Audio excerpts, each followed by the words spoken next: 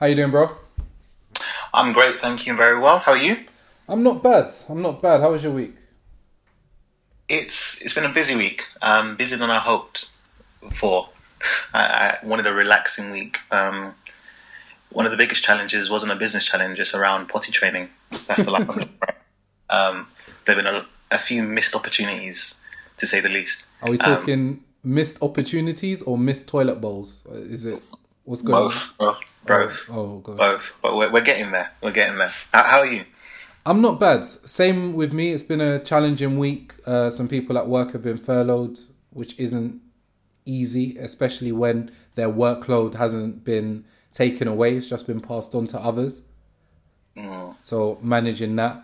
But I'm still trying to make the most of this period. I've started writing a cookbook, which is interesting. awesome. Yeah, I just figured I'm cooking 2 meals a day at least every day. So I might as well just start documenting some of them, especially now that we're in quarantine season.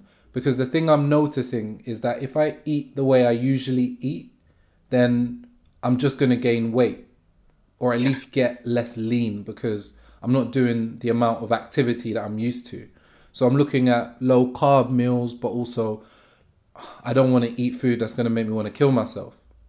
So I'm looking at trying to make it interesting, tasty, and I thought, perfect time to document this process.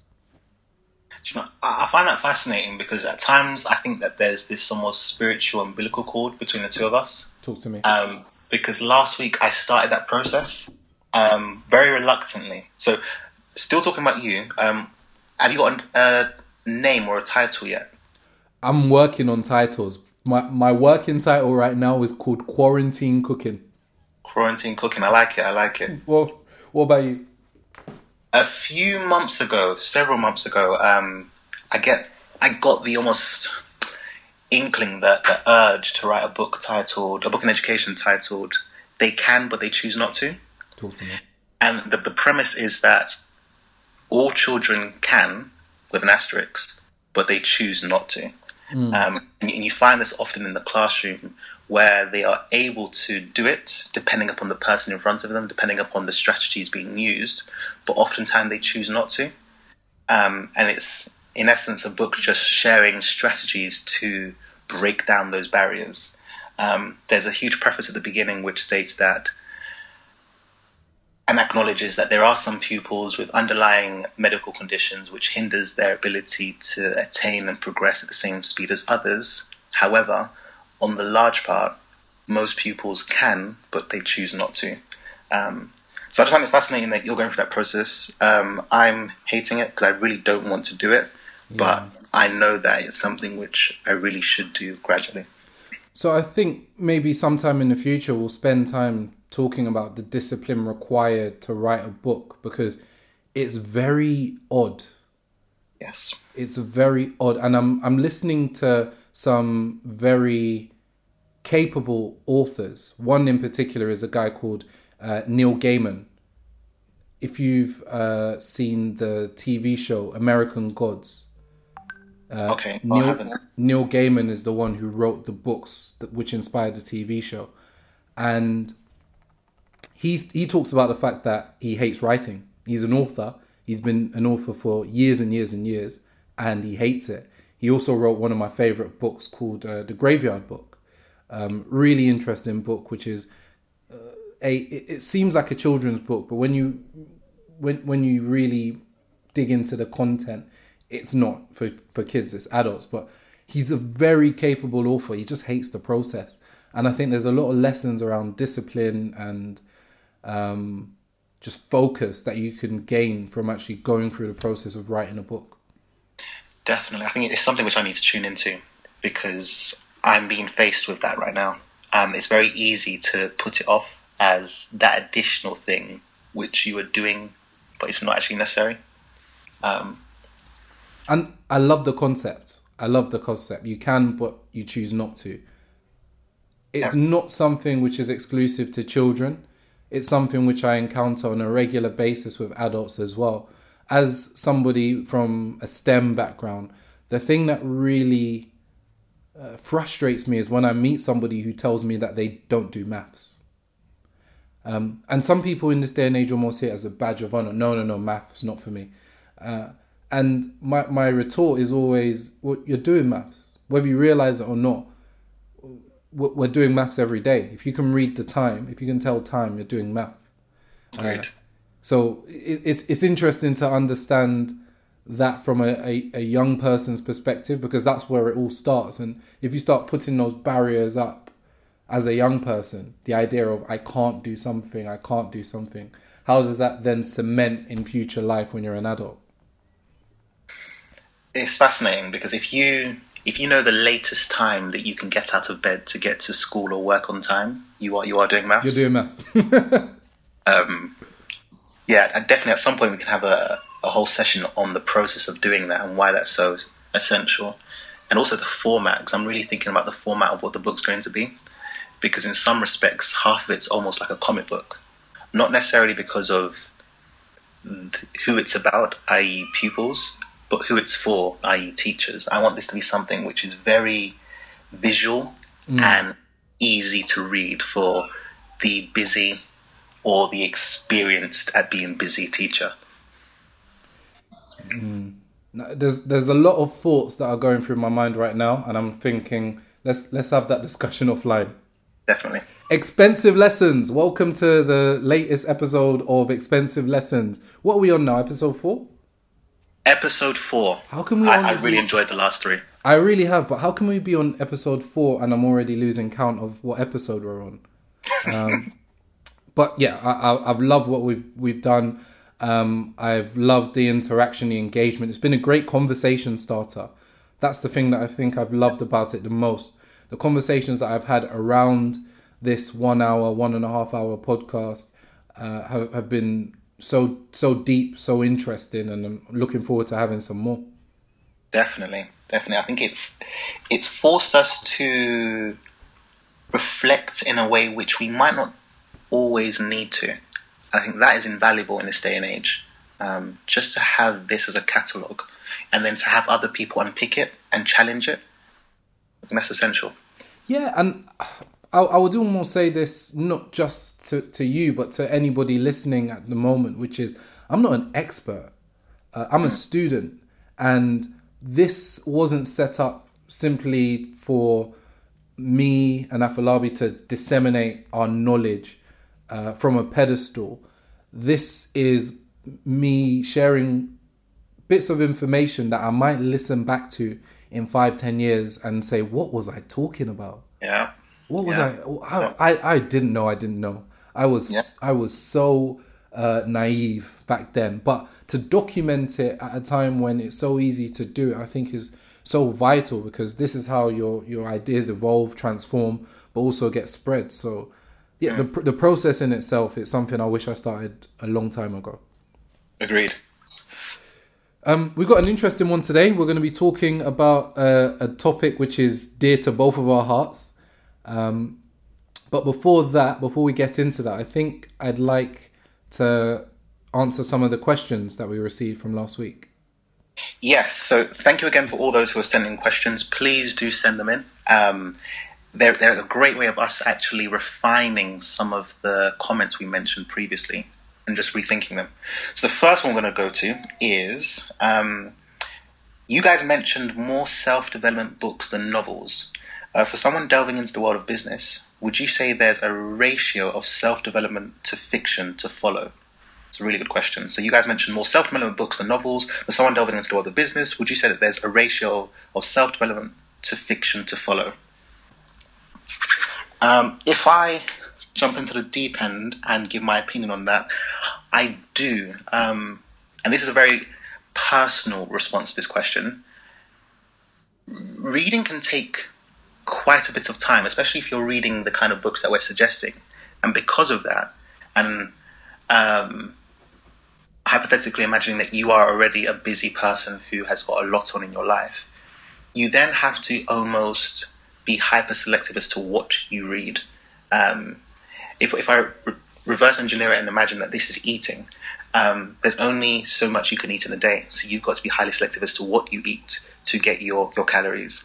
In the same way, I would say that you've got to be almost hyperselective as to what you read. If you see books as almost fast food or fine dining, how much fine dining do you want to have? How much fast food do you want to have? I love fiction books, but if I want to really develop characteristics around leadership, production, and business, I need to spend more time around that area of fine dining as opposed to just pure entertainment. So for me, I would say review your purpose. Is the purpose to really immerse yourself and to learn as much as possible? If it is, you want to ensure that there is a significant proportion of the time spent for reading, focusing on self-development, non-fiction. However, if this is something that you're just dabbling in, then you might wish to make the two equally weighted. Unfortunately, I think almost all of us will go to the grave not having read all of the books that we wanted to, because there are just so many really valuable books from prominent authors and from less known authors out there.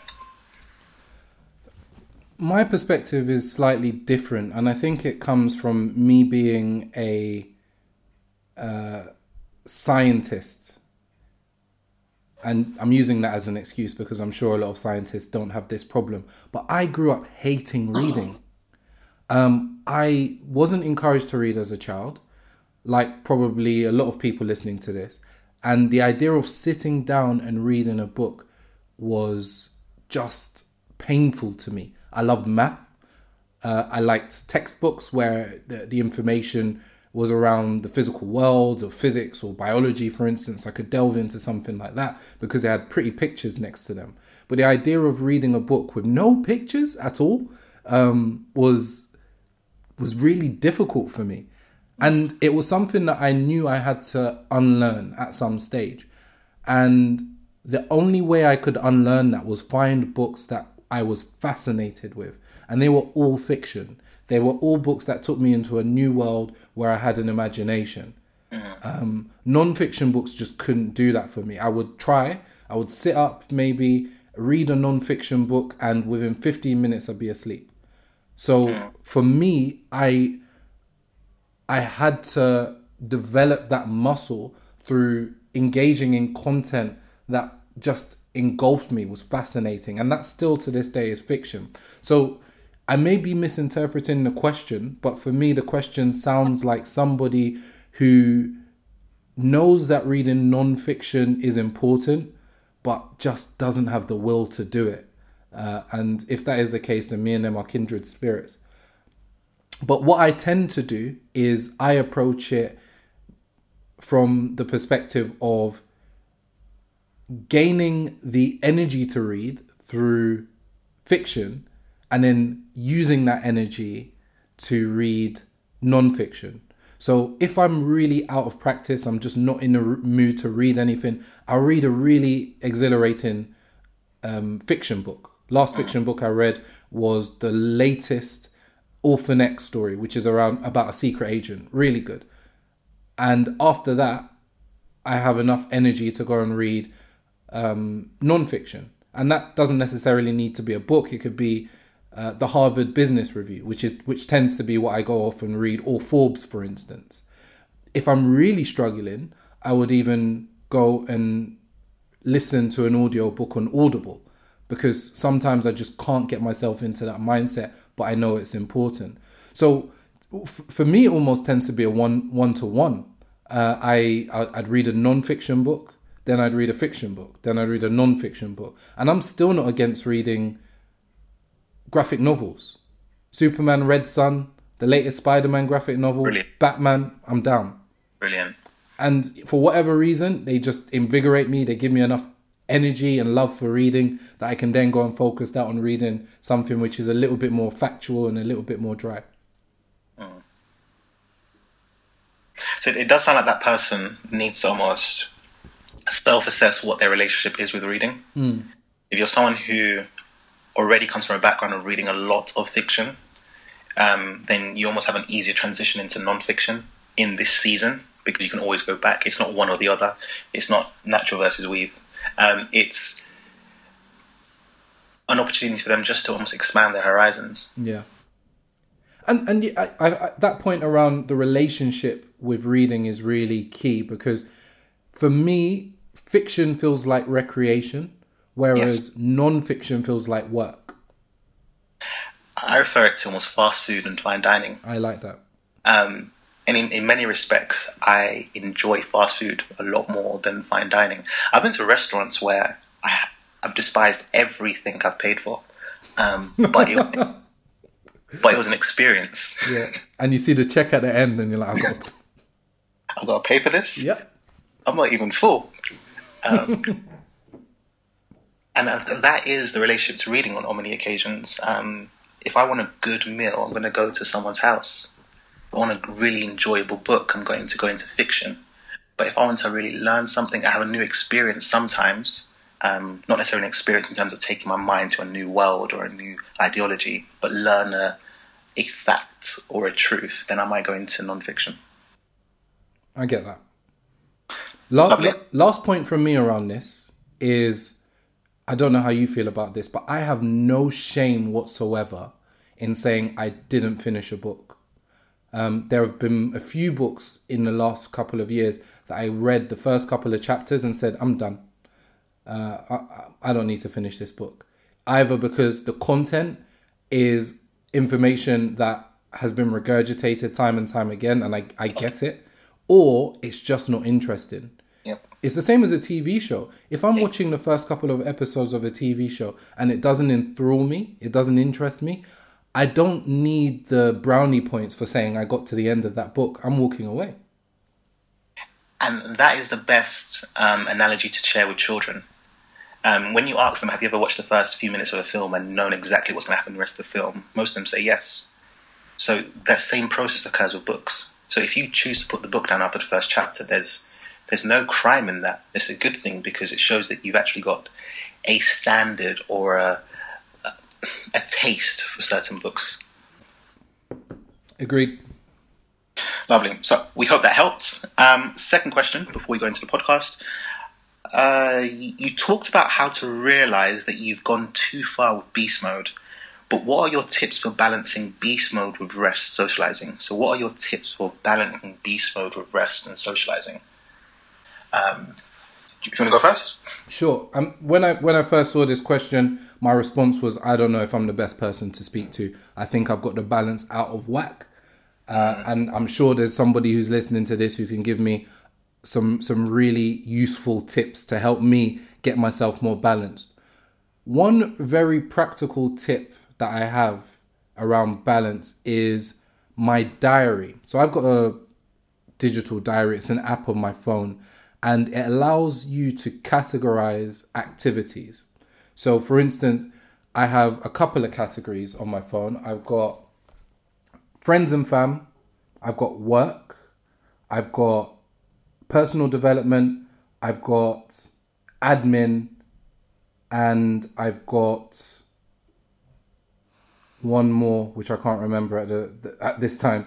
But what's useful there is I know that I've color coded these activities. So blue is work, green is friends and family, red is personal development, orange is the other one, which is well-being.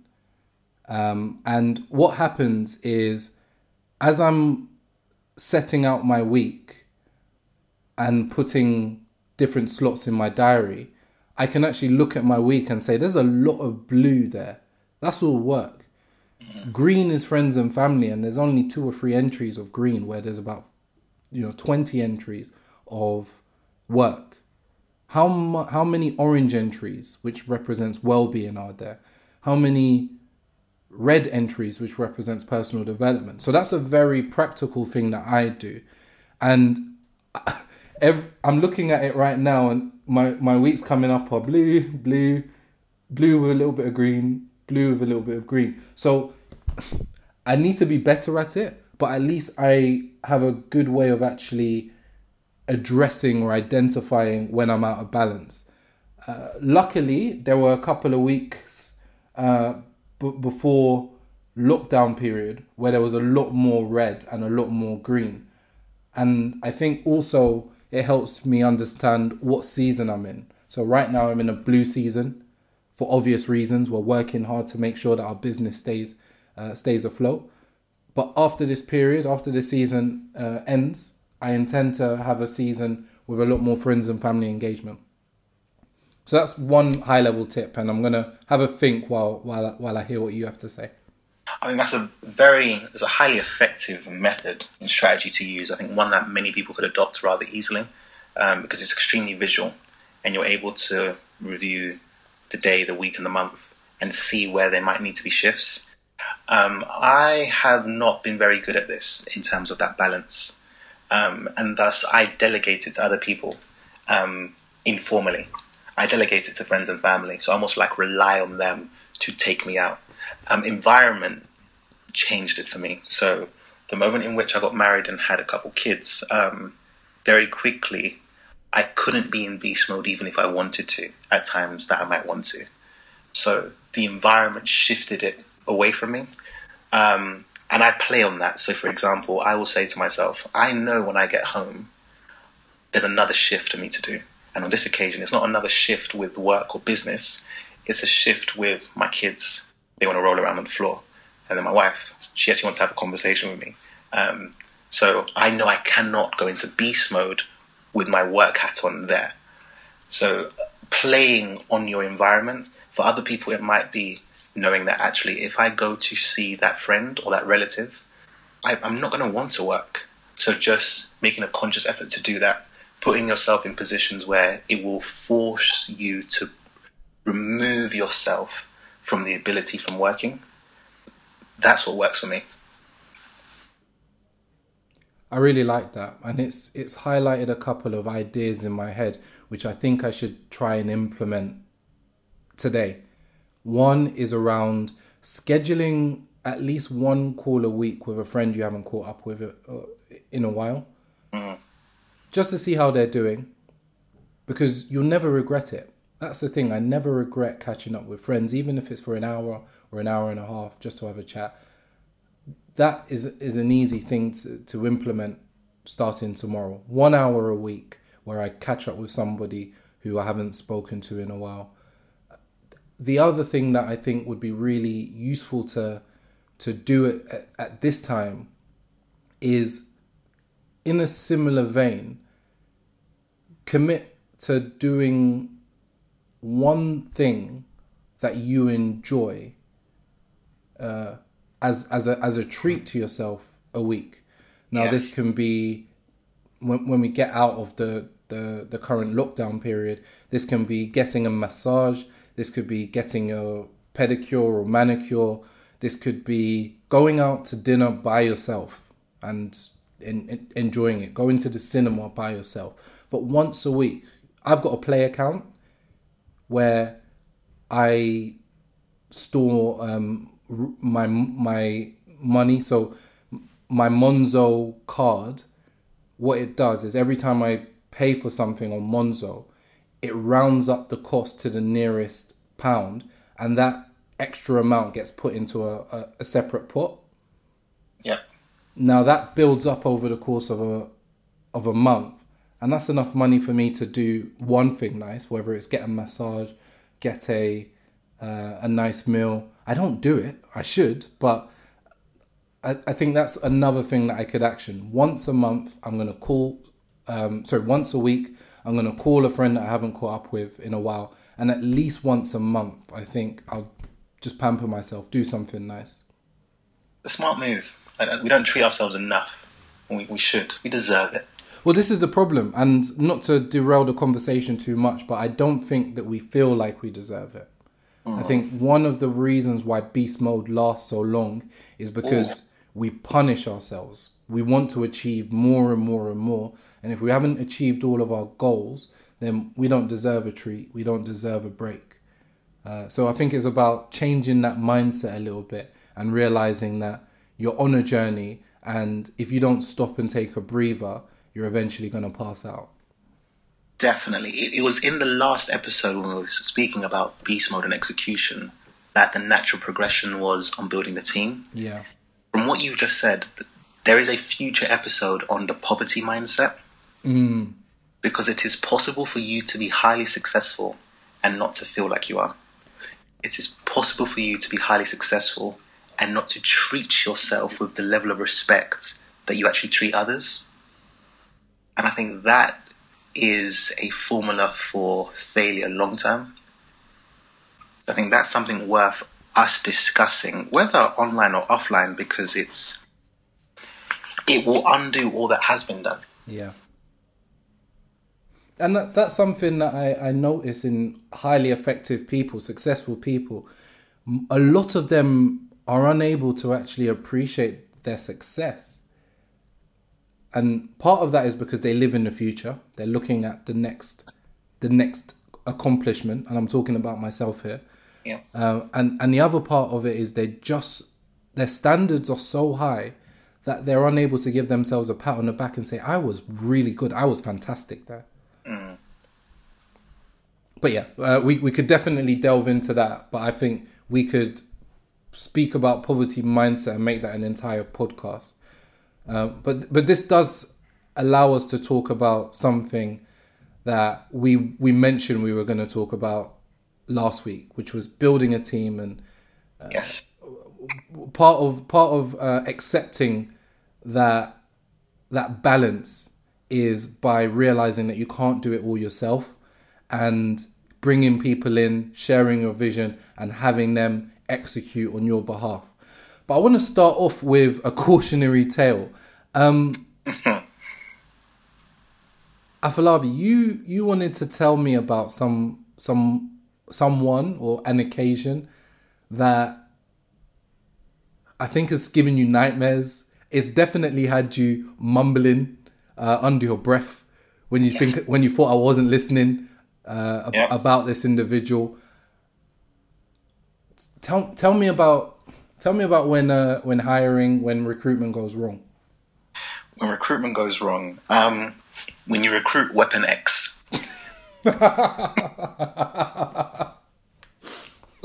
So, wait, hold up. So for anyone listening, before we started this podcast, we spent a long time trying to protect the identity of this person, and we went through so many names.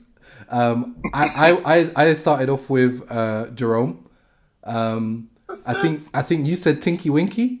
I did. You said Powder Puff. And I said we can't use any of these names because I'm gonna bust out laughing every time you say it. And I said, you know what? The name is just going to come when we do the podcast. So let's just let it happen. And while I was giving that intro to Afolabi, I was racking my brain. Like, what name can I use? And I couldn't think of one. So I just passed it over to you. I love it. Weapon X. Weapon X. So you're in beast mode. You're in beast mode to the point in which you realize now that you're not actually being as effective as you were previously. You had to be in beast mode because it was the economical route. But now for you to progress, for you to scale, you have to lean on others. You need to delegate. You need to develop systems and structures. You need a team. You've got to the point where you have another thinker on board, which is amazing. But you actually need a runner. You need someone on the ground who's going to deal with operations so that you're not doing that, so you can focus on high-level occasions. I made the mistake, and a mistake which I've actually made more than once, I confess, of identifying the need for a job role and seeing an individual who could actually fulfill that job role and seeing that job as a favor to them and not necessarily a job which needs to be fulfilled. It's possible for you to identify that, okay, there's this job description which needs to be done. You've done it yourself before. You're thinking how easy it will be. You actually see someone who could do it. You're thinking, oh, this is divine intervention. This is amazing. You offer that position to them without them really going through the process of being interviewed. They kind of already have it before being interviewed. And subconsciously, within the contract that you have with that person, this is a favor. That person will always become Weapon X. You created a monster. You have created a monster. On this occasion, there were instances where that person wouldn't be in the office, instances where I would get there and they're not there, instances where there were so many minor to major errors on a frequent basis. And because there was that unwritten subconscious, this is a favor within their contracts, it just continued on and on.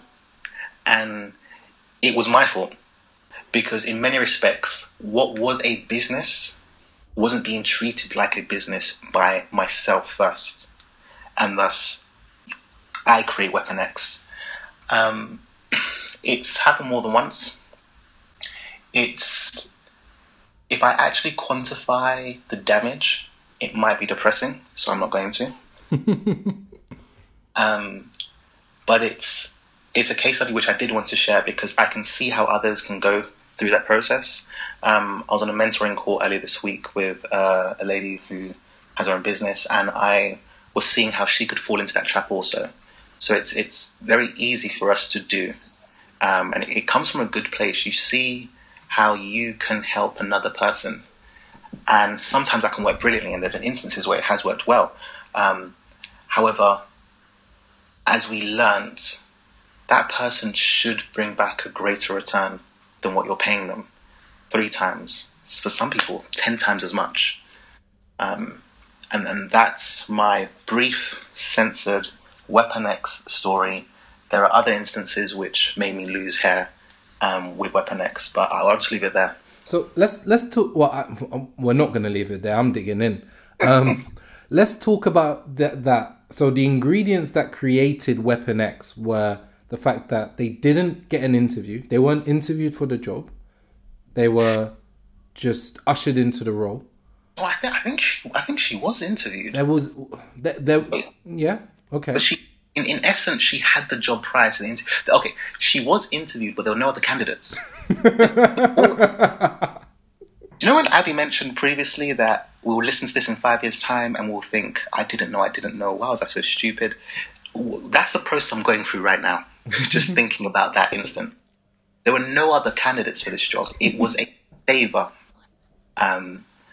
Well, this is interesting because that's the next point, which is it was a favor. Now, the dynamic there is very special because you mentioned that you were doing a favor for a person, but I guarantee you they looked at you, someone who was stressed and busy with very little free time, and they believed that they were doing you a favor. Unfortunately. Yes. And that's a very dangerous place to be, where your employee, your staff member thinks that they're helping you out. You need them. And I think one of the other recipes or ingredients in the Weapon X formula is when purposeful errors are not punished. Yeah. Performance management. Absolutely. Where was the performance management? As someone who comes from an environment where performance management is everything, I didn't implement it. And it's quite ironic. There was no performance management. This was a very laissez-faire agreement, and thus accountability wasn't there. Sorry, go on. And I think on that instance, Weapon X played on my character. So Weapon X will always play on your character. If you're a hothead, Weapon X might make you feel like you're suddenly becoming irrational. I'm not a hothead. I'm rather patient. But because of my patience, Weapon X forced me to internalize and to take on the burden of all of her errors. Get it out. This is therapy. Oh, this is therapy. So one thing that I think is a trap that a lot of small business owners can fall into is the relief that you feel when you finally bring somebody on to take on some of your burden. Yeah. And the fear you feel at going back to that. So you don't want to necessarily sack this person because you know that even if they're incompetent, they are taking some of the load off your plate, and you got Yeah. used to having a lighter load. So Yes. now the fear is around, I don't want to go back to when I was doing all of this by myself. The amount of times, and this is out of character, the amount of times I called you to have conversations which I should have been having with her was ridiculous. I remember listening to T.D. Jakes once, a bishop in America, and he said that he sleeps better when he makes a good recruit, or he sleeps better when there is a good recruitment in his organization. And I thought, wow, if he can say that, this is something significant and relevant for all of us. Brother, you don't need to say that to me. I felt that firsthand.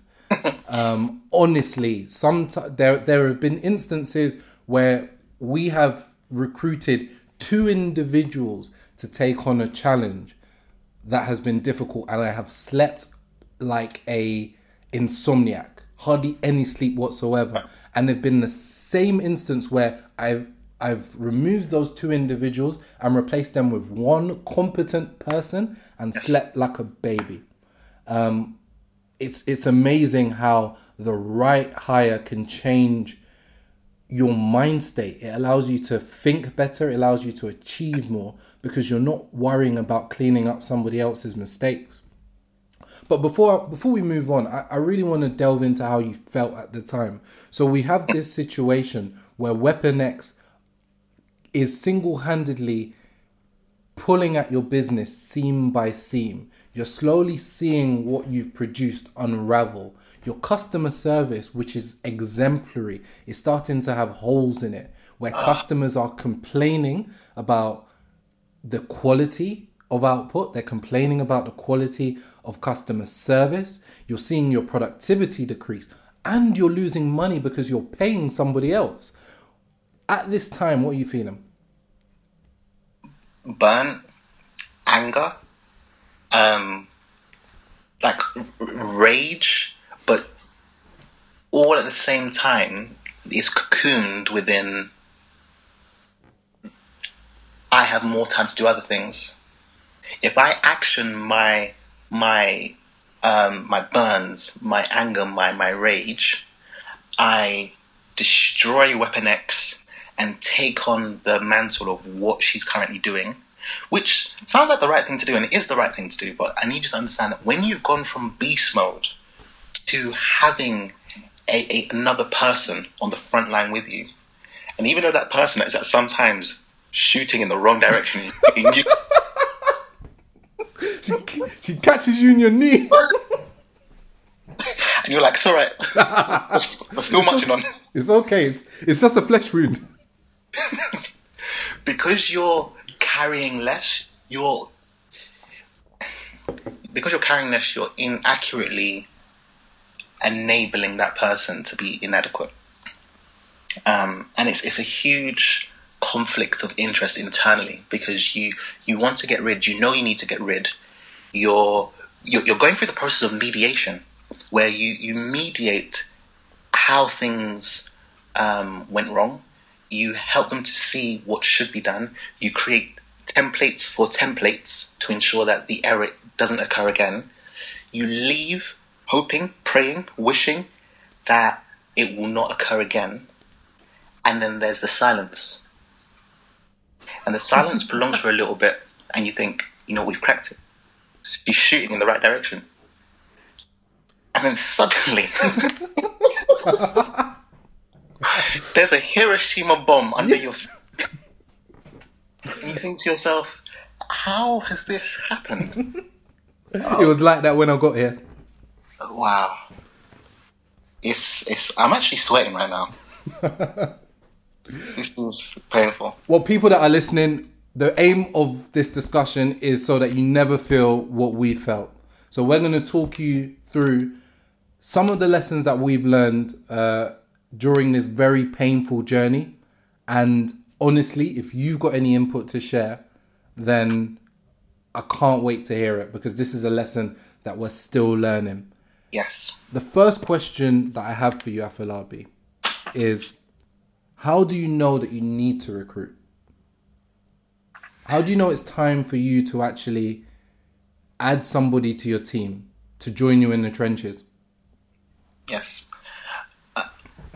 Hypothetically imagining that you are a one woman or one man band currently. You are a startup, you're a small business, and you are producing the services yourself, or producing or delivering the products yourself. There'll come a point where you will max out in terms of productivity. You will see that scalability is not possible because everything is coming through your hands, your mind. And at that point, that is when you need to bring someone else in so that you're able to elevate what you do to your highest possible function. Remember, you've incorporated, or I hope you have. This is a business and not a hobby, I hope. And thus, you are the director. You are meant to be directing operations. And for some, that means you're not actually meant to be wrapping parcels or dealing with every single email which comes through. There are higher functions which you should be doing. And I think that's the point. And you will know. You will feel it. And you will not respond to it. And that feeling will grow. And that feeling will become a pain, an actual wound within you until you action it. Why do I say that you will feel it and not action it? Because you have been in beast mode for so long. And thus you know nothing else. And thus getting out of beast mode, either quitting or recruiting, will seem like you are creating harm to yourself. Both will feel the same. Quitting and getting someone else will almost feel the same because you're not doing it. Because your mind and your body's got so used to productivity coming from you. When really productivity needs to come from the company which you have created. Which shouldn't be you. I was the company, which was an error. There's a lot to unpack from that. And a picture came into my mind, and it comes from what you mentioned about having a soldier on the front line with you, but shooting in the wrong direction. Yeah. And the question I have is a rhetorical question, but it's, why don't you see any generals on the front line? The reason why you don't see any generals on the front line is because they are too valuable, and they're not valued for their skill tactically, their skill with a musket or a rifle. They're valuable for their strategic skill and their skill with a pen and paper. And if you're listening to this, you're a general. So the low value activities, being on the front line, shooting at the enemy, isn't the best use of your time. Yes. You need to be thinking big picture. And it's very difficult for a general to think big picture when he's getting bullets flying past his head. And when you're on the front lines in your business, having complaints, having customer queries, having parcels to pack, having supplier challenges, all coming at you, it makes it very difficult for you to see that big picture. And it highlights something else that we talked about last week, which is creativity comes from rest. Yes. And if you are working like an infantryman, like a soldier, then it's very difficult for you to get the breathing space that you need to actually impact change, to make that difference, or to make that decision which leads you on a new course. So I think with that in mind, when you get to a point where you want to grow, but you know that any initiative that would lead to growth is going to be too time consuming for you to deliver, then you need to understand, where do your priorities lie? What low value activity are you doing that you could pass on to somebody else, which would free you up to enact that high value strategic move? Definitely. So with that, Afolabi, I've got another question, which is, you're a one-man band. You're about to make a decision around growth and potentially bring on one more person or maybe some more people. My question is, what roles, what positions do you need to fill as an early founder, as a managing director? Lovely.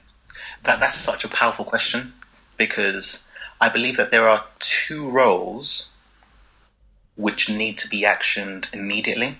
and I'd love other people. I'd love your views on this and other people's views on this to sharpen it, to challenge it.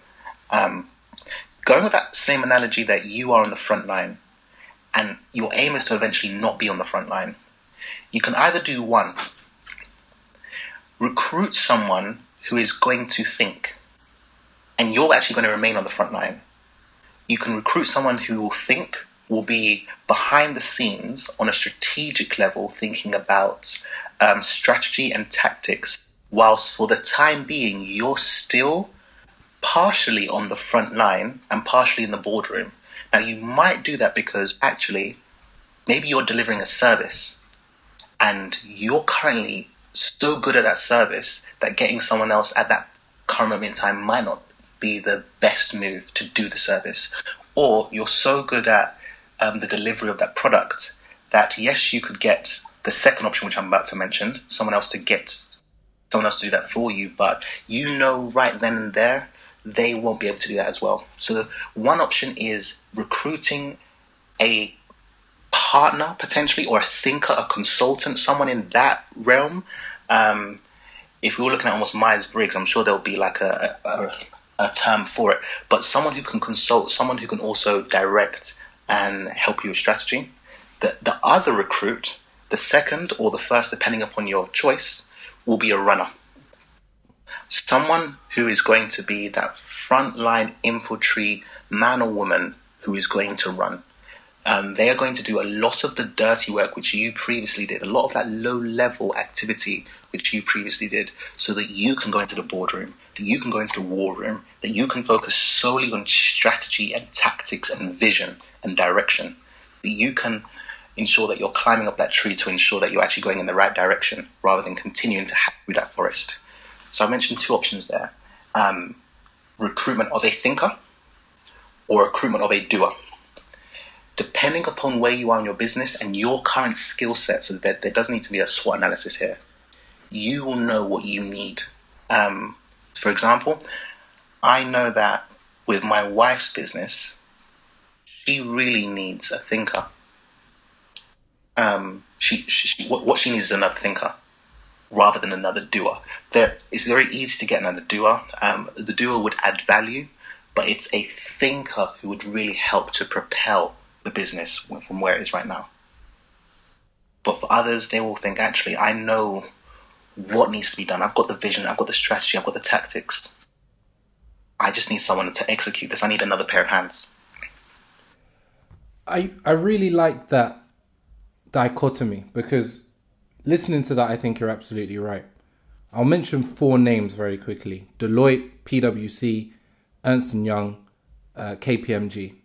These are the big 4 management consultants, and what they are effectively is thinkers, and they think on behalf of the companies that employ them.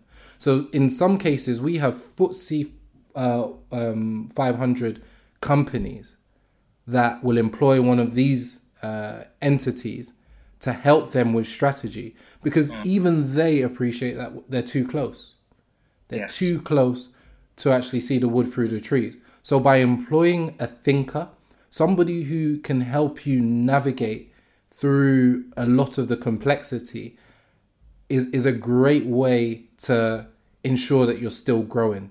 And what that does is that allows you to do some self-assessment, because they may direct you in a way that you don't feel comfortable, but they may see strengths in you that you don't notice. They may see weaknesses in you that you don't notice, and therefore provide you with insight that you would never be able to get even if you looked in a mirror. So that first approach around hiring thinkers, well, we see it in everyday life. We see it with all of the big FTSE 500 companies. So you doing it on a micro level by hiring somebody who you respect, or somebody who is respected in your industry, is just a smart decision. One way you can do that, if you don't want to hire someone full time, is start to build out your board of directors. Have a non-exec board of directors, or a board of non-exec directors, should I say, people who are employed part-time or employed a couple of hours a month, and their only job is to hear your problems and to provide you with potential solutions. But the other thing that you mentioned, I think, is also key, which is if you are a thinker and you found yourself in a position where you're not able to use your mind, you need to start to identify the labor-intensive tasks that you're doing and just pass them on. Give them to that other person who is happy to take on those labor-intensive, those repetitive tasks, and free you up to do the really valuable stuff. So, yeah, completely agree. I've got a couple questions from what you just mentioned. The first one is around the recruitment of a thinker. Yeah. For those listening, is it advantageous for them to recruit a thinker within their industry, or is it irrelevant as to whether that person knows their industry or not? I think it depends on the person. So there is definitely an advantage of recruiting a thinker in an industry, in that they know that industry like the back of their hand, and can provide you with insights that you just don't know as somebody who might be relatively new to an industry. The downside to that is somebody who's embedded in an industry is probably going to provide you with the status quo set of ideas. Yes. They may struggle to think innovatively or differently. The value in bringing in somebody who's able to connect the dots, somebody who's able to think what I refer to as transversely, is that they can bring insights in from a different industry and apply it to your industry in a way that nobody had considered before. So for instance, if we think about subscription models are a great example of a business model which we are all familiar with when it comes to mobile phones. When it comes to getting a contract for your mobile phone, you know that you are going to be paying a monthly amount, and that monthly charge is going to go towards the overall cost of your mobile phone. Everybody's comfortable with that. But the real innovators are the ones who can see a subscription model in one industry and apply that to a completely different industry where you're not seeing it. So a good example of where we're seeing the subscription model being applied to a different industry relatively recently is fashion. So on ASOS now, if you want to buy a really expensive product, you can use a service called Klarna. And what that does is that allows you to pay a monthly fee towards the overall cost of your product. And this is a relatively new process, but it's very effective because people, industries or companies realize that people didn't necessarily have all the money that they needed to spend on a product. Yes. A few more examples. Trunk Club is another one where now, for instance, you can get clothes delivered to your house once you pay a monthly subscription, and you pick out the clothes that you want, send the clothes that you don't want back, and you're only charged for the clothes that you keep. That's another iteration of the subscription model which works really well. So we're seeing how if you are an innovator in one industry and able to connect the dots in another industry, there's a lot of value that can be had. So that was kind of a long roundabout way, hopefully valuable insight into why it could be useful to bring somebody in from a different industry to help you address your industry. Definitely. I think that was really, really useful. Shout out to Klarna. We love you guys. We love you, Klarna. It's fascinated me in the past how you can have a executive director of Shell then go to become the executive director of McDonald's. And the truth is they're basing it on leadership and strategy, yes, and not necessarily their understanding of hamburgers and oil.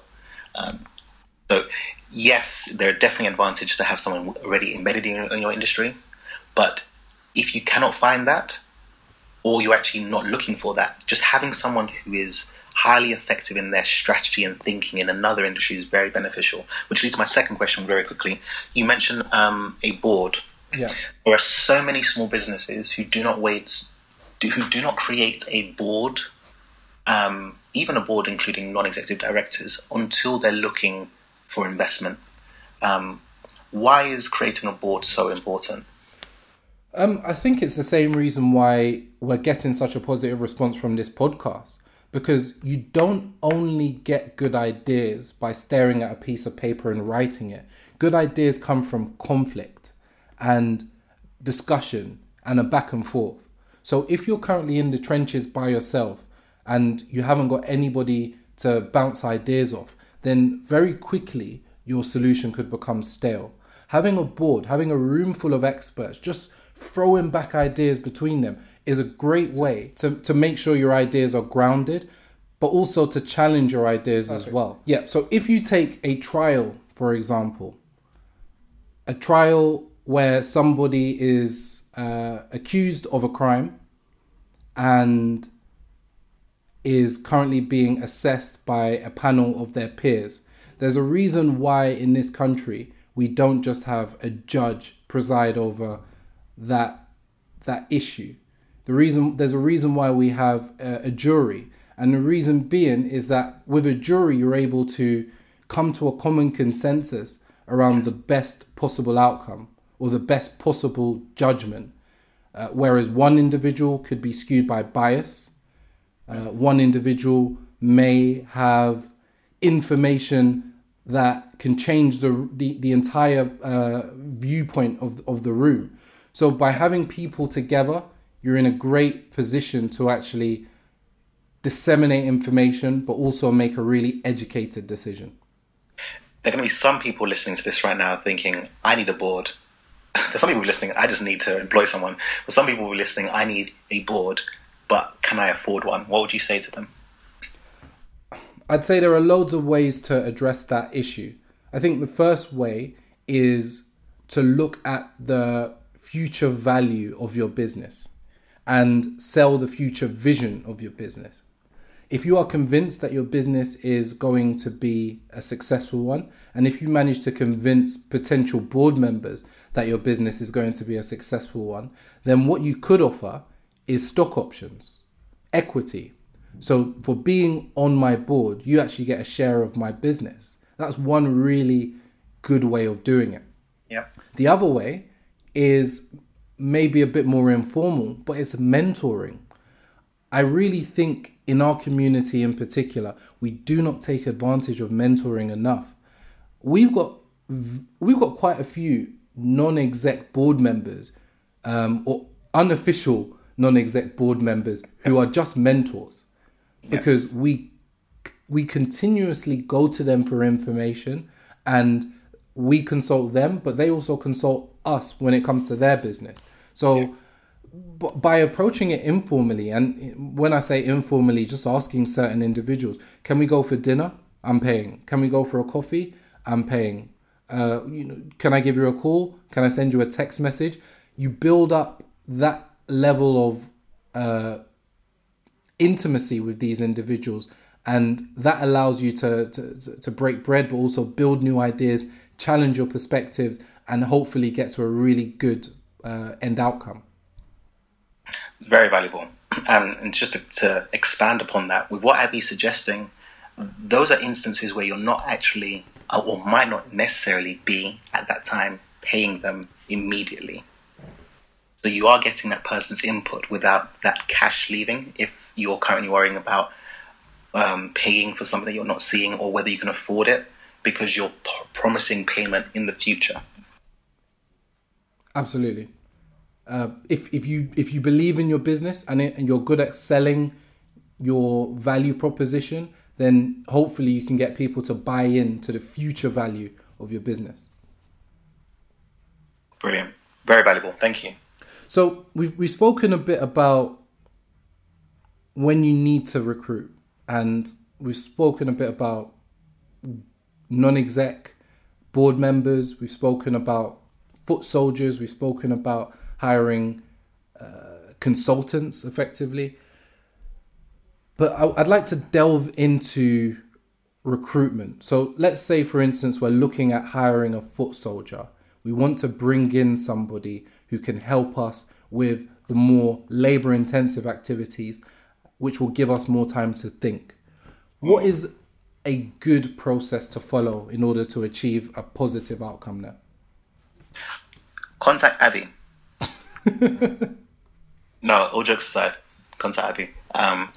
You led me through this process, and it was one which enabled us to concretely create a job description. And it was almost like a post-it note activity. That was one of the iterations of it, where we first had to acknowledge and identify all the things that we wanted this person to do. So what would their roles and responsibilities be? What would their duties be? What would their expectations for them be? And it sounds very basic, but until you actually invest a good hour plus doing this, you are not going to truly refine the job role, especially if it was a role that you were doing. Because you were doing it, there are so many things that you were doing that you didn't even realize you were doing.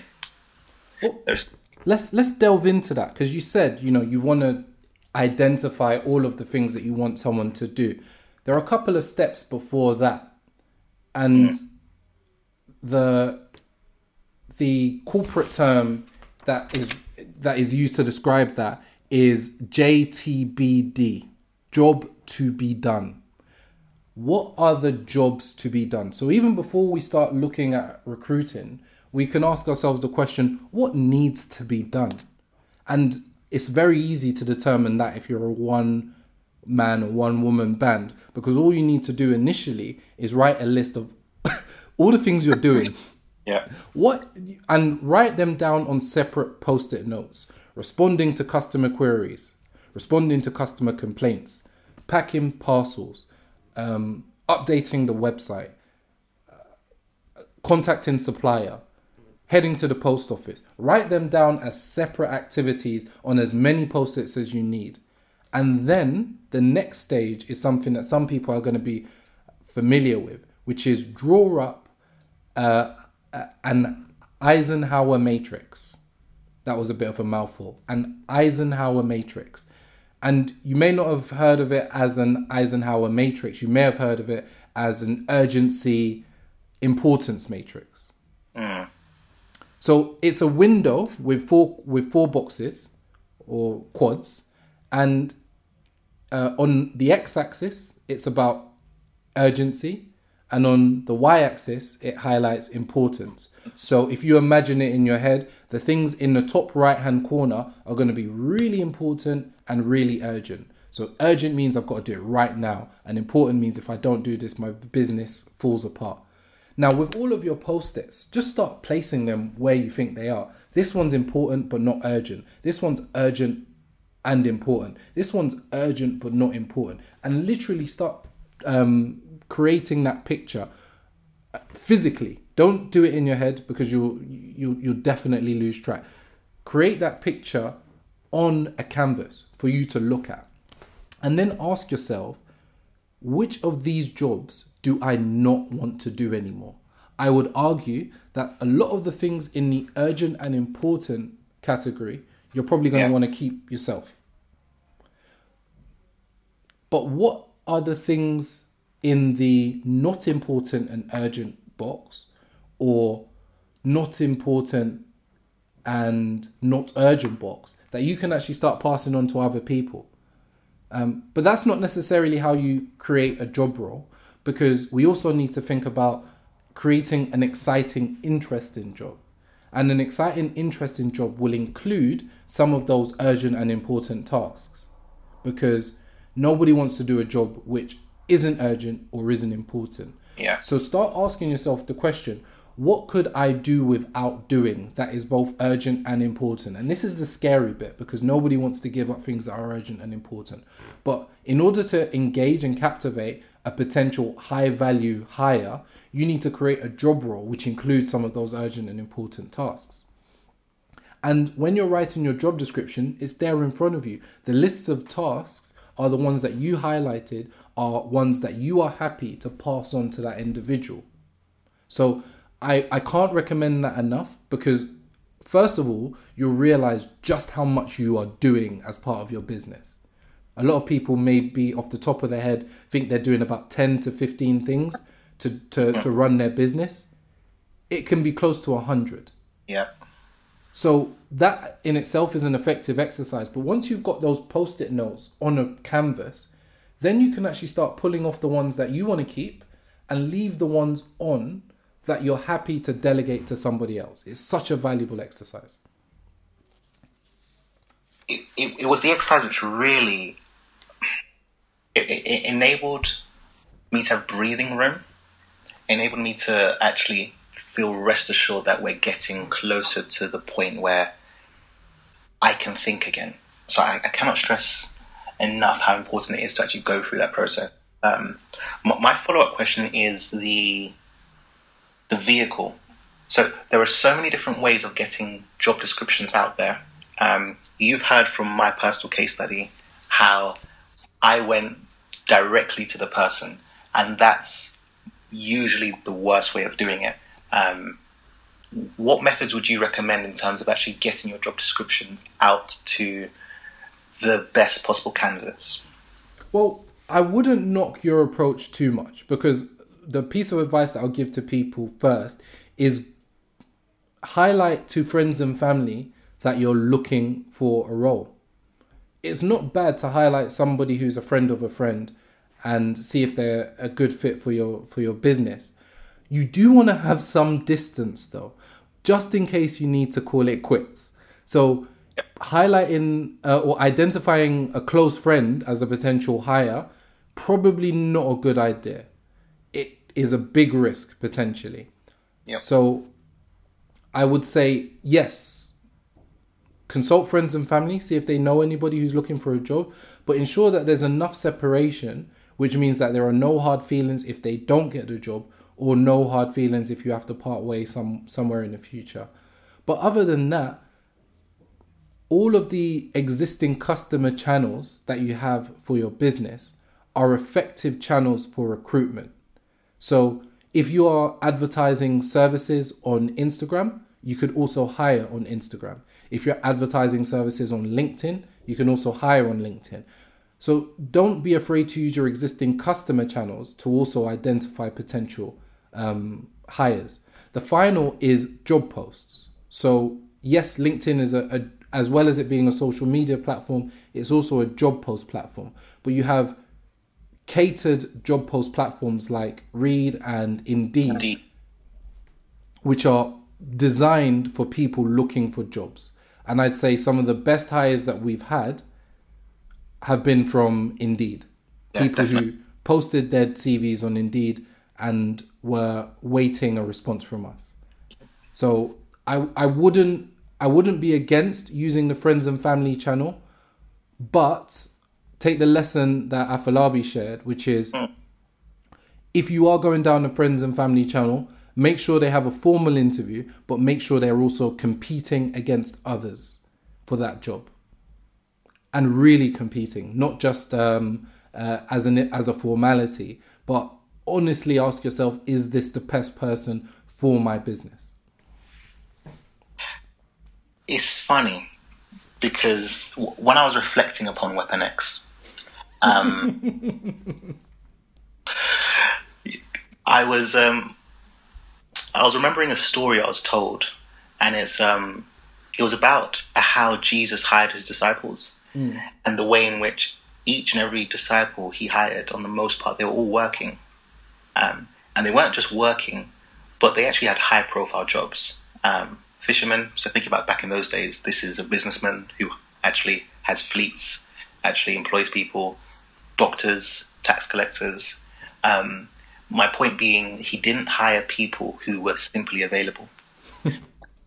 As a small business, be wary of putting a tick beside someone who's simply available as a positive, because their availability might not always be a positive.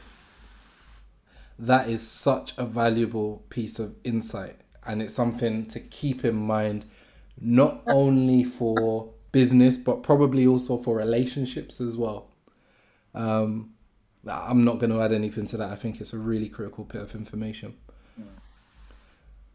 One thing that we talk about quite a bit is our hiring practices and what is the best way of hiring and potentially letting go of people. And we adopted a methodology or a statement around our hiring process, which was Hire quick, fire quick. Yes. And you had a question around that, which was, is that an ethical practice? What do you think about that as an ethical practice? Do you think it's ethical to hire quick and fire quick? What does that mean? And is it an ethical practice? Please, if you're listening to this, send your views on what you think about hire quick, fire quick. Now, to contextualize this, if you have gone through the entire process of creating a detailed and specific, refined, acute job description, you have a contract which includes all of those duties and responsibilities, and there is a clear probation period there. Hire quick, fire quick can be a great way of you evaluating whether that person is a really good fit for the role and the organization. Why? They have a fixed period, 3 months, 6 months, even longer potentially, to showcase who they are within all of those duties and roles. You can then go through your performance management in terms of evaluation, which is a very open process. They're able to self-evaluate themselves. You're able to review that self-evaluation. You're able to come to an agreement in terms of strengths and targets for the next season, the next few months potentially. But if you've gone through that entire process and you and potentially that candidate also have identified that actually this isn't the right fit for me, as that was very clear from the outset through your process of recruitment, through the job description and the duties and the probation period, you releasing that person isn't as unethical as you would feel it to be. Now, why do I say feel it to be? Startups, small businesses, many of us are coming into this either with very little history in business or very little history in business, yes. Yep. And thus, that part of business is a part which we struggle with. It's the reason why Weapon X stayed with us considerably longer than she should have. I couldn't bring myself to fire her. I couldn't bring myself to do that to her. I came up with all the excuses why it was unnecessary, even though she failed most of the categories within the job description.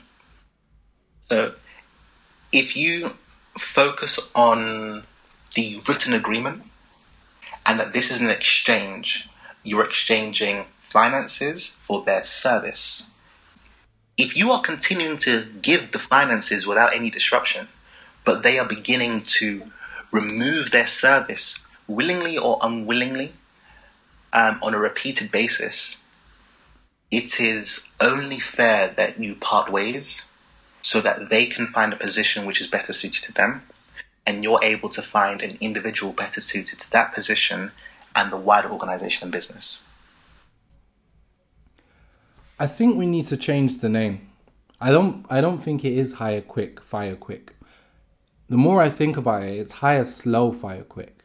Because yes, you get onboarded very quick, but with a long probationary period, you're not hired yet. No. You're still being interviewed. And after the 3-month probationary period, 6-month probationary period, at that point, we decide whether we go together now. Yes. So, yes, it's hire quick in a sense of, okay, join the team and we are going to see you in action.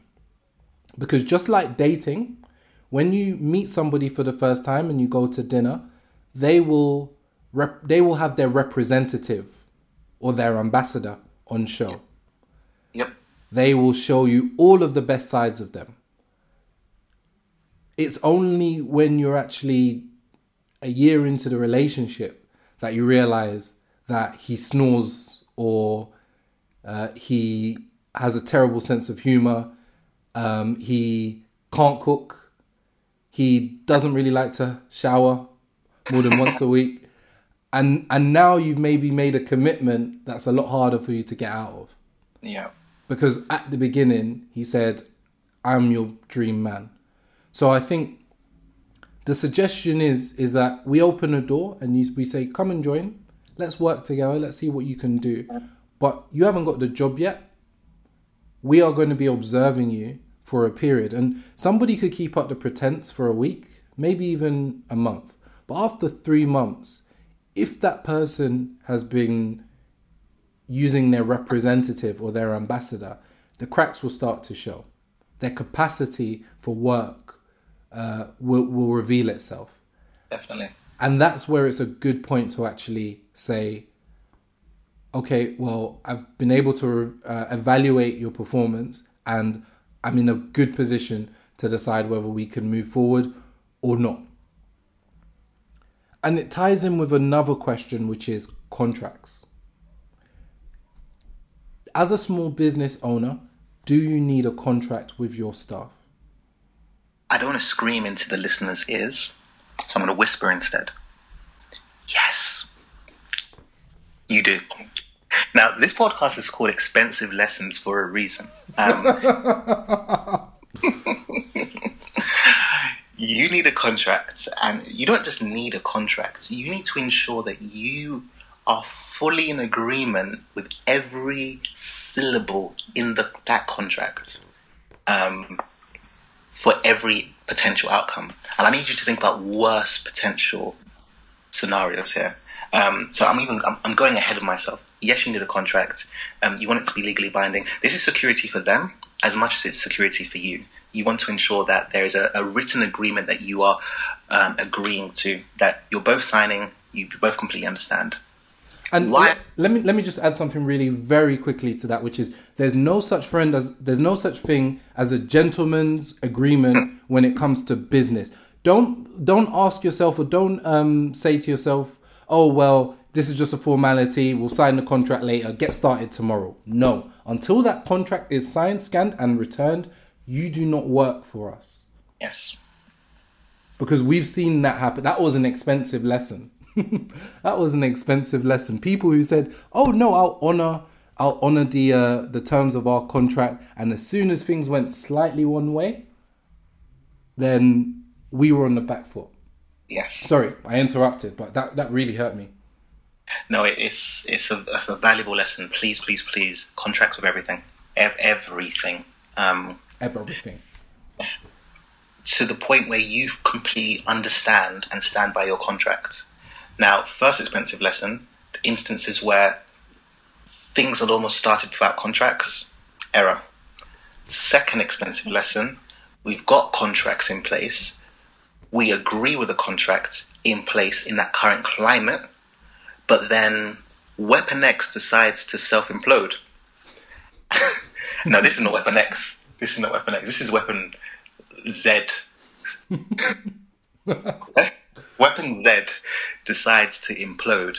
Now, I stress this because you might already have contracts and you agree with the contract, but I want you to create hypothetical situations where your employee begins to self-destruct. Now, I use self-destruct purposely because you as the business director, you haven't actually done anything bad or wrong, but they've begun to abuse the situation explicitly. So you want to really think about those extreme situations. Does the contract still work for you? In an extreme situation where they're beginning to truly go rogue, are you tied based on the words which you typed out to continue to pay them for a prolonged period of time for work that they're not actually doing? Just leave it there. It's so key, and I think there's another side to this coin which I'll share. I'm trying to be as empathetic as possible here, and as we're currently in a climate where a lot of people are losing their jobs, business owners, people who can provide employment, are going to have a lot of negotiating leverage, which means that we could hypothetically add a lot of clauses in our contract that's favorable to us and not favorable to the employee. Yeah, that's unethical. It's unethical, and also from a strategic standpoint, very poor move. If an employee feels like they are being hard done by, or they are going to be taken advantage of by their job, then that's exactly what it's going to be to them. It's going to be a job. And you can't afford to have any members of staff who who look at employment with you as just a job. Because as a small business, they need to understand that their role is absolutely critical. Now, I've had a lot of jobs in my life. And for anybody who's had a job like me, the question that you're asking yourself is, how little can I do and not get sacked? Office Olympics. We played Office Olympics. We worked in an office. We were jumping over tables. We were playing basketball with crumpled up piece of paper and bins. We actually added extra difficulty with the basketball game by putting fans in the way. That's incredible. Absolutely incredible. Yeah. And listen, that was the aim was, how can I do as little work as possible and still get paid and not lose my job? We can't afford as business owners or as small business owners to have people have that perspective. And the only way we can do that is to make sure that our contracts, our agreements, and our culture is supportive of our staff. So I just want to add that caveat in there, that you want to make sure that as an employer, you are protected, but you want to do your utmost to protect the employee as well, because they may not understand all of the things that may happen in the future. And that's your time to shine as an employer. One of my proudest moments in my life is being able to say that I could put an employee on maternity leave, because that's not something that's easy to do. And it's also not something that many employees even expect, especially from a small business. So the fact that we could actually pay a employee while on maternity leave was something that was a great source of pride, because it meant that we took an ethical stance in this instance, and we were doing something that a lot of our competitors aren't willing to do. Yeah. Which makes us a good employer. The amount of companies which live on 0-hour contracts is frightening. And I really support Abby's point of give. So Abby mentioned culture, and you want to create a culture by modeling it of giving more. Let it be that you give so much that the culture is there, that they're expected to give more as well, to add value. Otherwise, everyone's trying to undercut one another. And nobody wins. Yeah. One quick point about contracts. People listening might ask themselves the question, how do I even go about writing a contract? You know, I've got no history in contracts, etc., no history in law, no experience in that space. What will I do? Well, fortunately, there are a lot of resources online. One is rocketlawyer.com, which is a great resource for giving you templates for employment contracts, etc. That's one way of structuring your contracts, but I would always recommend getting an employment lawyer to review your contracts. Yep. Now, what I wouldn't recommend at this stage is you getting an employment lawyer to write your contracts, because employment lawyers can be charging upwards of £500 an hour. Glory be to God. In the highest, anyway. Sorry. Listen, they made a choice in life, which meant that they were charging that much. Listen, God bless them. But you, as a small business owner, cannot afford to be paying for an employment lawyer to write your contracts. What you can do is write the contract yourself and then get an employment lawyer to cross-check it, which instead of it taking 8 hours, it will take half an hour to an hour. One interesting thing about lawyers in general is, did you know lawyers charge in increments? So a lawyer charges for every 6 minutes of time that they spend on your case. Wonderful. So 1/10 of an hour is the smallest. So if you structure your meeting effectively, you can walk in there, no small talk, no how was your day. Listen, put it in front of them, start the timer, get them to review that contract. As soon as it gets to half an hour, 20 minutes, however much time you have budgeted, whip it away, take the notes and update. But don't take that for granted. write the contract first, and also be aware that a lawyer charges in 1/10 increments of their time, and therefore make sure that every minute they are spending is a productive minute, because they will talk to you about your mum and dad, ask you how the family is, all the while that clock is ticking. I need you to read 3 words per second. This meeting starts and ends when I say so, not when I enter the room. Exactly. Last question about that. Good recruitment. Pay. Yes. Now, I would definitely love to revisit this a few years' time based on what I'm about to say. I believe in paying well. I believe in it, and I pray and I hope that more experience and time doesn't teach me that that's a foolish ideology and mindset in the world of 0-hour contracts and minimum wage. I believe in paying well because I believe that actually if you pay someone well for what they are doing, even potentially a little bit higher than what they should be paid, you are showing them a level of interest, respect, and care, and you are inviting them to add value to what they're doing. For some of our employees, there's a bonus system which invites them to add value on a consistent basis. So what's your view on that? I agree.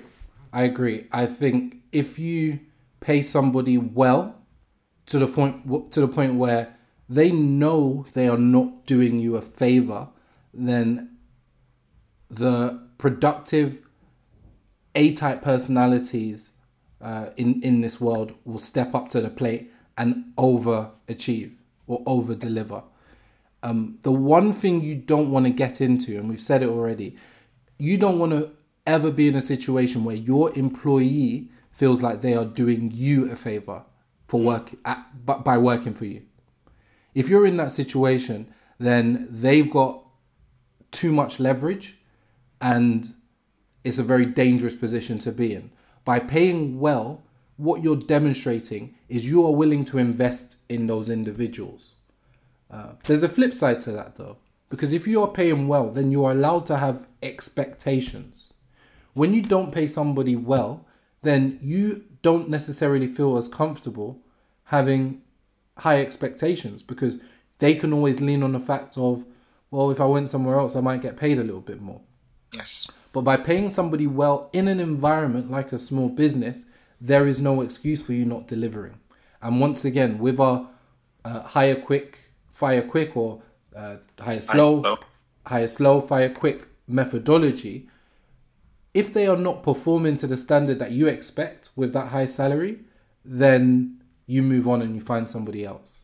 I would rather feel, I'd rather feel disappointed that somebody I paid well had underachieved than feel guilty that somebody who was overachieving had been underpaid. Agreed.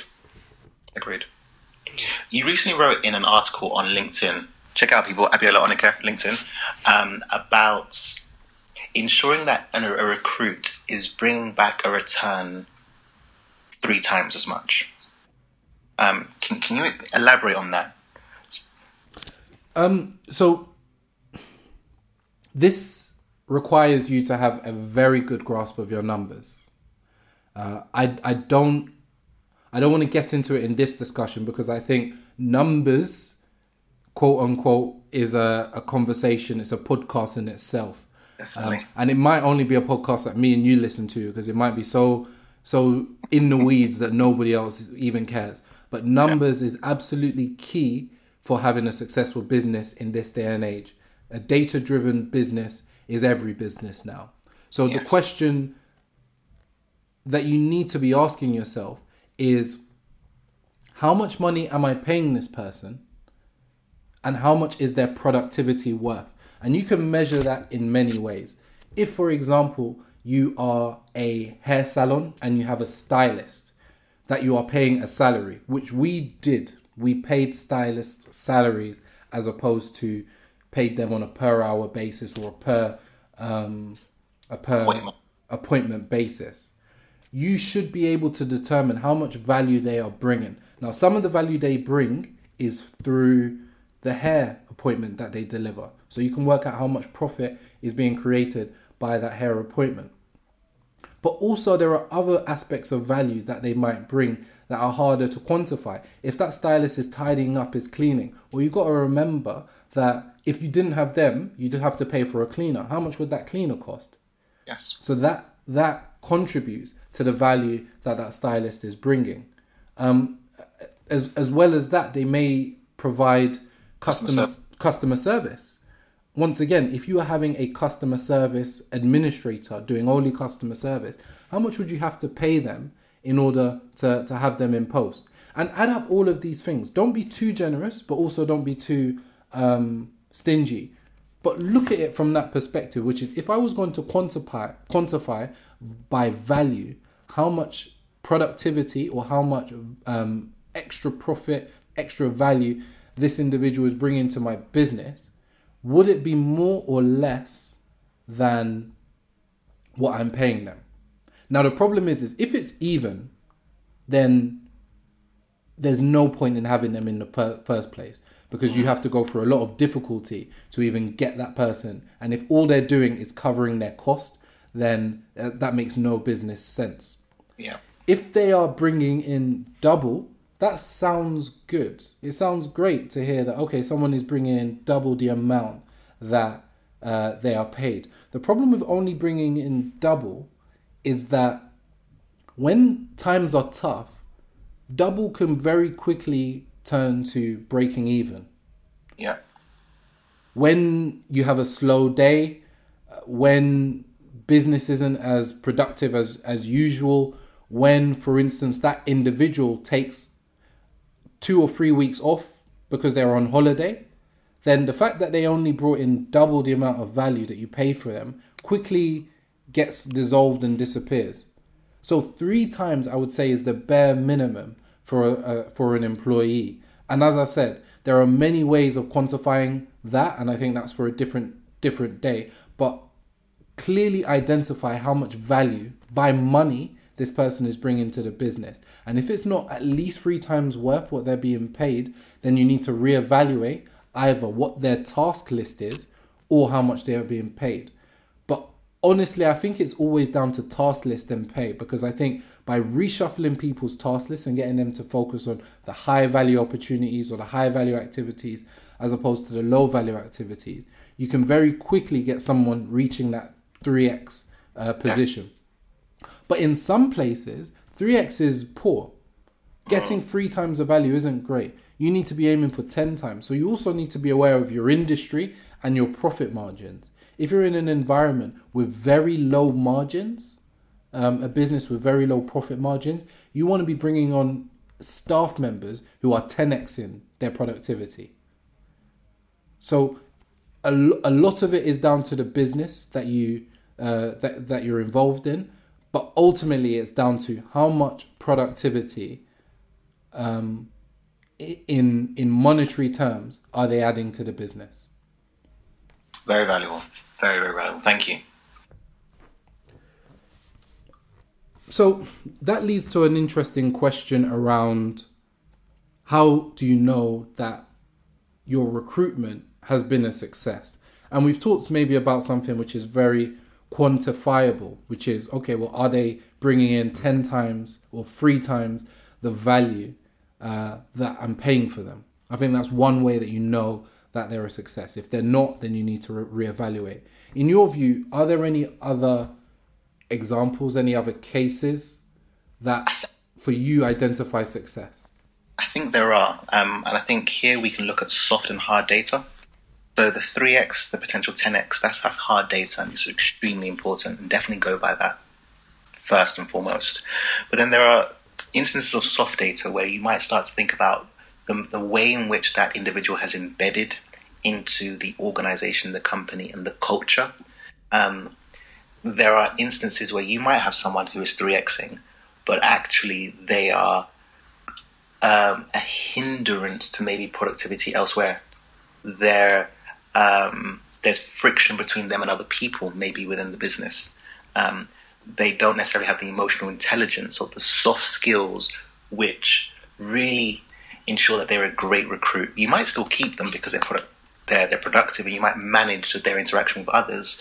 But these are things which you really want to think about. Culture, how are they embedding? Are they someone who they might work in the office or wherever the location is, but you actually be happy for them to come to your home? It's a bizarre question, but would you be happy for them to come to your home? Would you be happy for them to pick up your child? Would you be happy for them to go to your wedding, hypothetically? And have they ingratiated themselves so much so that you like them more than just an employee?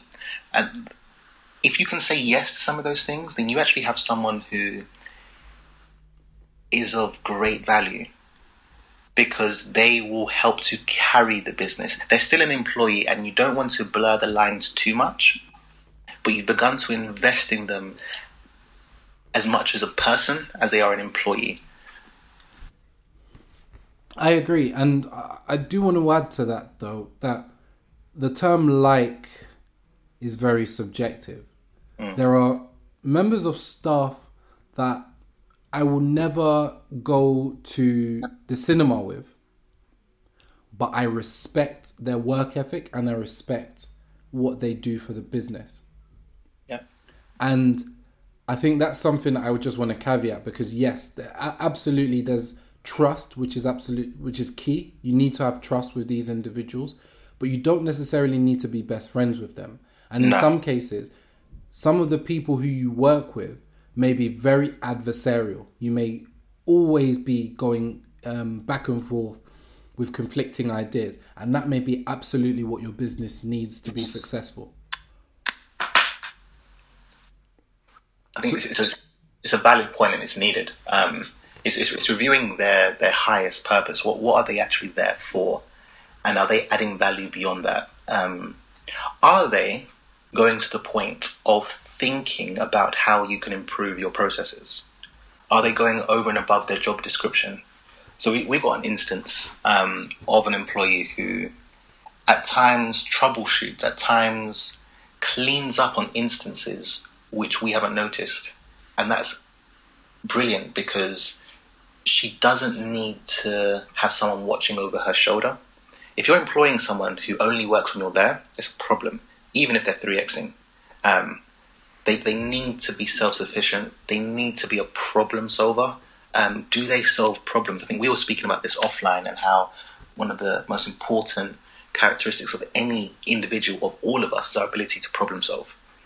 Can they do that independently? Do they have that level of initiative and leadership to do it?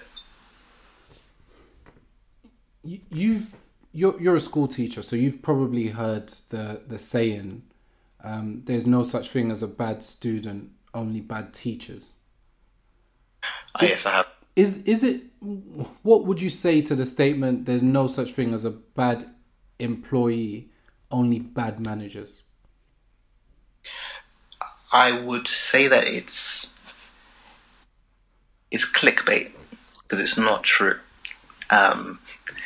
If we go back to the book, they can, but they choose not to.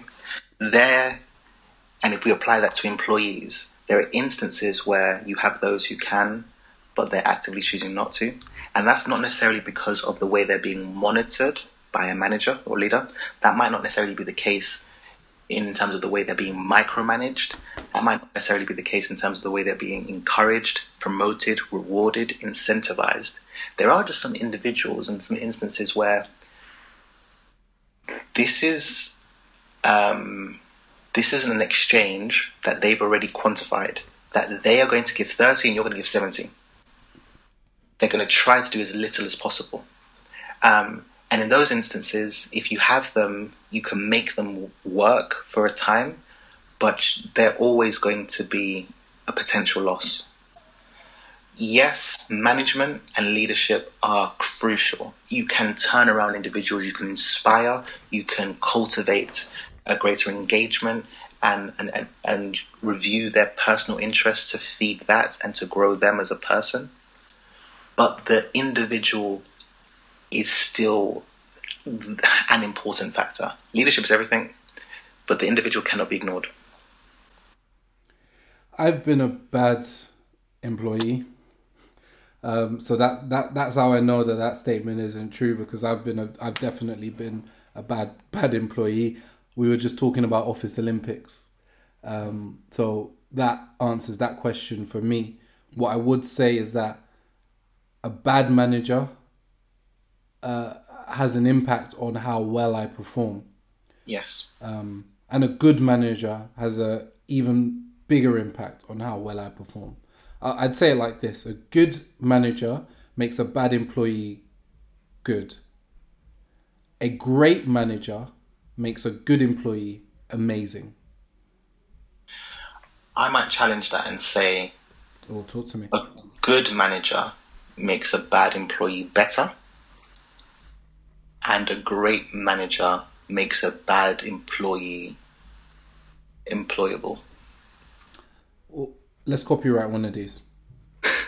Put it on a t-shirt.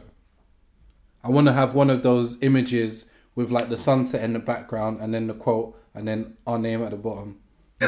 Let's make it happen.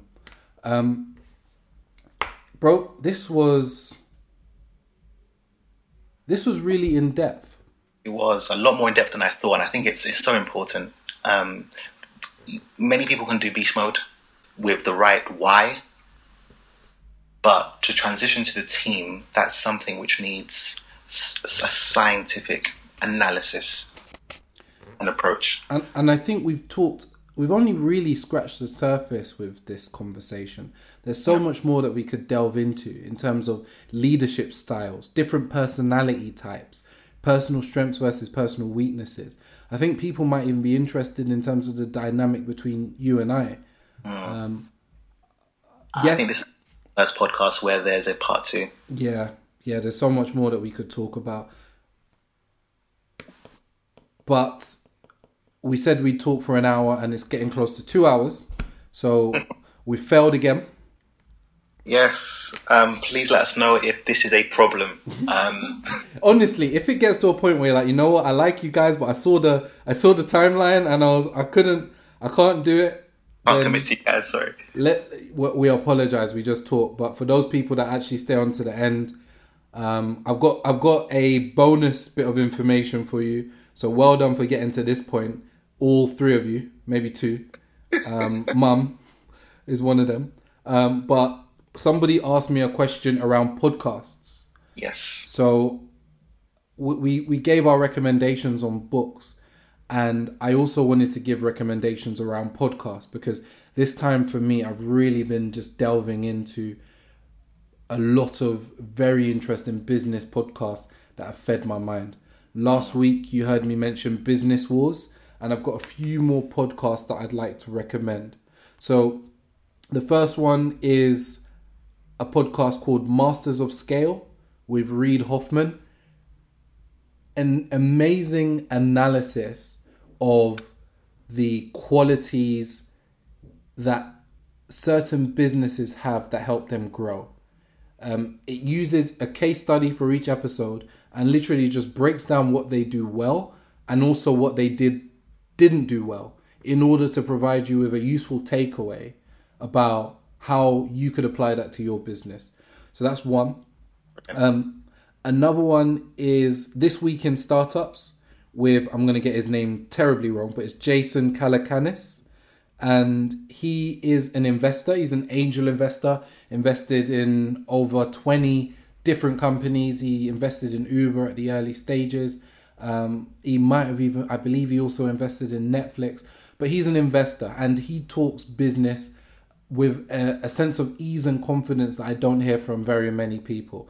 This Week in Startups. And it's great because once again, he provides you with business insight, but also he provides you with insight from the other perspective of, I'm an investor, this is what I would invest in, and this is what I wouldn't invest in, and why.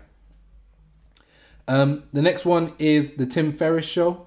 So Tim Ferriss is famous as the author of The 4-Hour Workweek, a very interesting book, which I recommend you read. I think we didn't mention that book last time, but I'd recommend The 4-Hour Workweek. Tim Ferriss, in his podcast, every week he interviews a successful person and asks them some very detailed questions, but some unassuming questions as well, and helps you to kind of delve into the mindset of an extremely successful person. Through that, I learned a lot of information about what makes successful people tick. For example, successful people tend to have a very repetitive routine. Successful people tend to have a very structured morning routine. Successful people tend to apply some form of meditation on a daily basis, whether it's affirmation, prayer, gratitude. All successful people seem to apply this level of reflection to their day on a regular basis. Successful people care a lot about their nutrition and are very well versed in how they look after their bodies. So just by talking to these people, he just seems to pull out some really interesting gems that a lot of successful people have in common. And he'll ask it in a very unassuming way, such as, what did you eat for breakfast?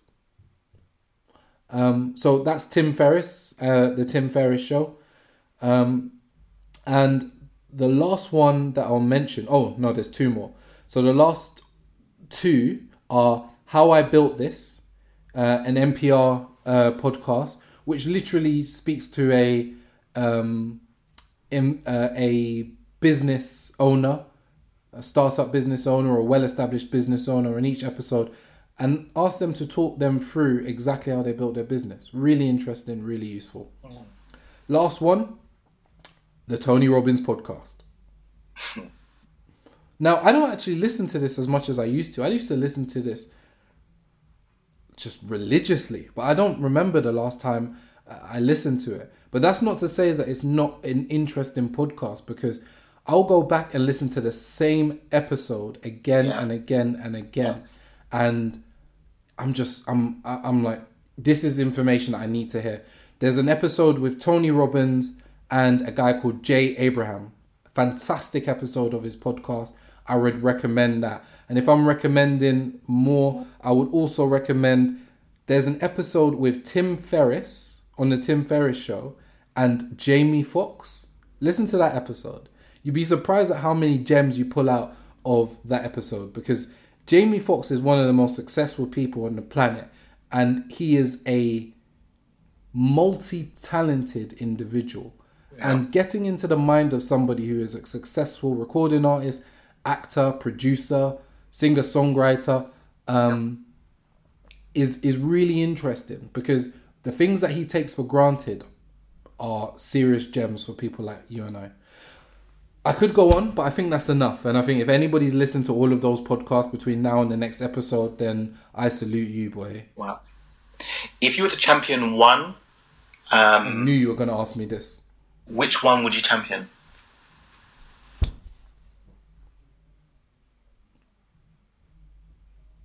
I really do think it depends on what stage of business you're at. And I'm going to champion two. I will say, if you're just getting into business, or just thinking about being an entrepreneur and want to start on that journey, listen to the Tim Ferriss Show. If you want to grow your business, you have an established business and you want it to get bigger and better, listen to Masters of Scale.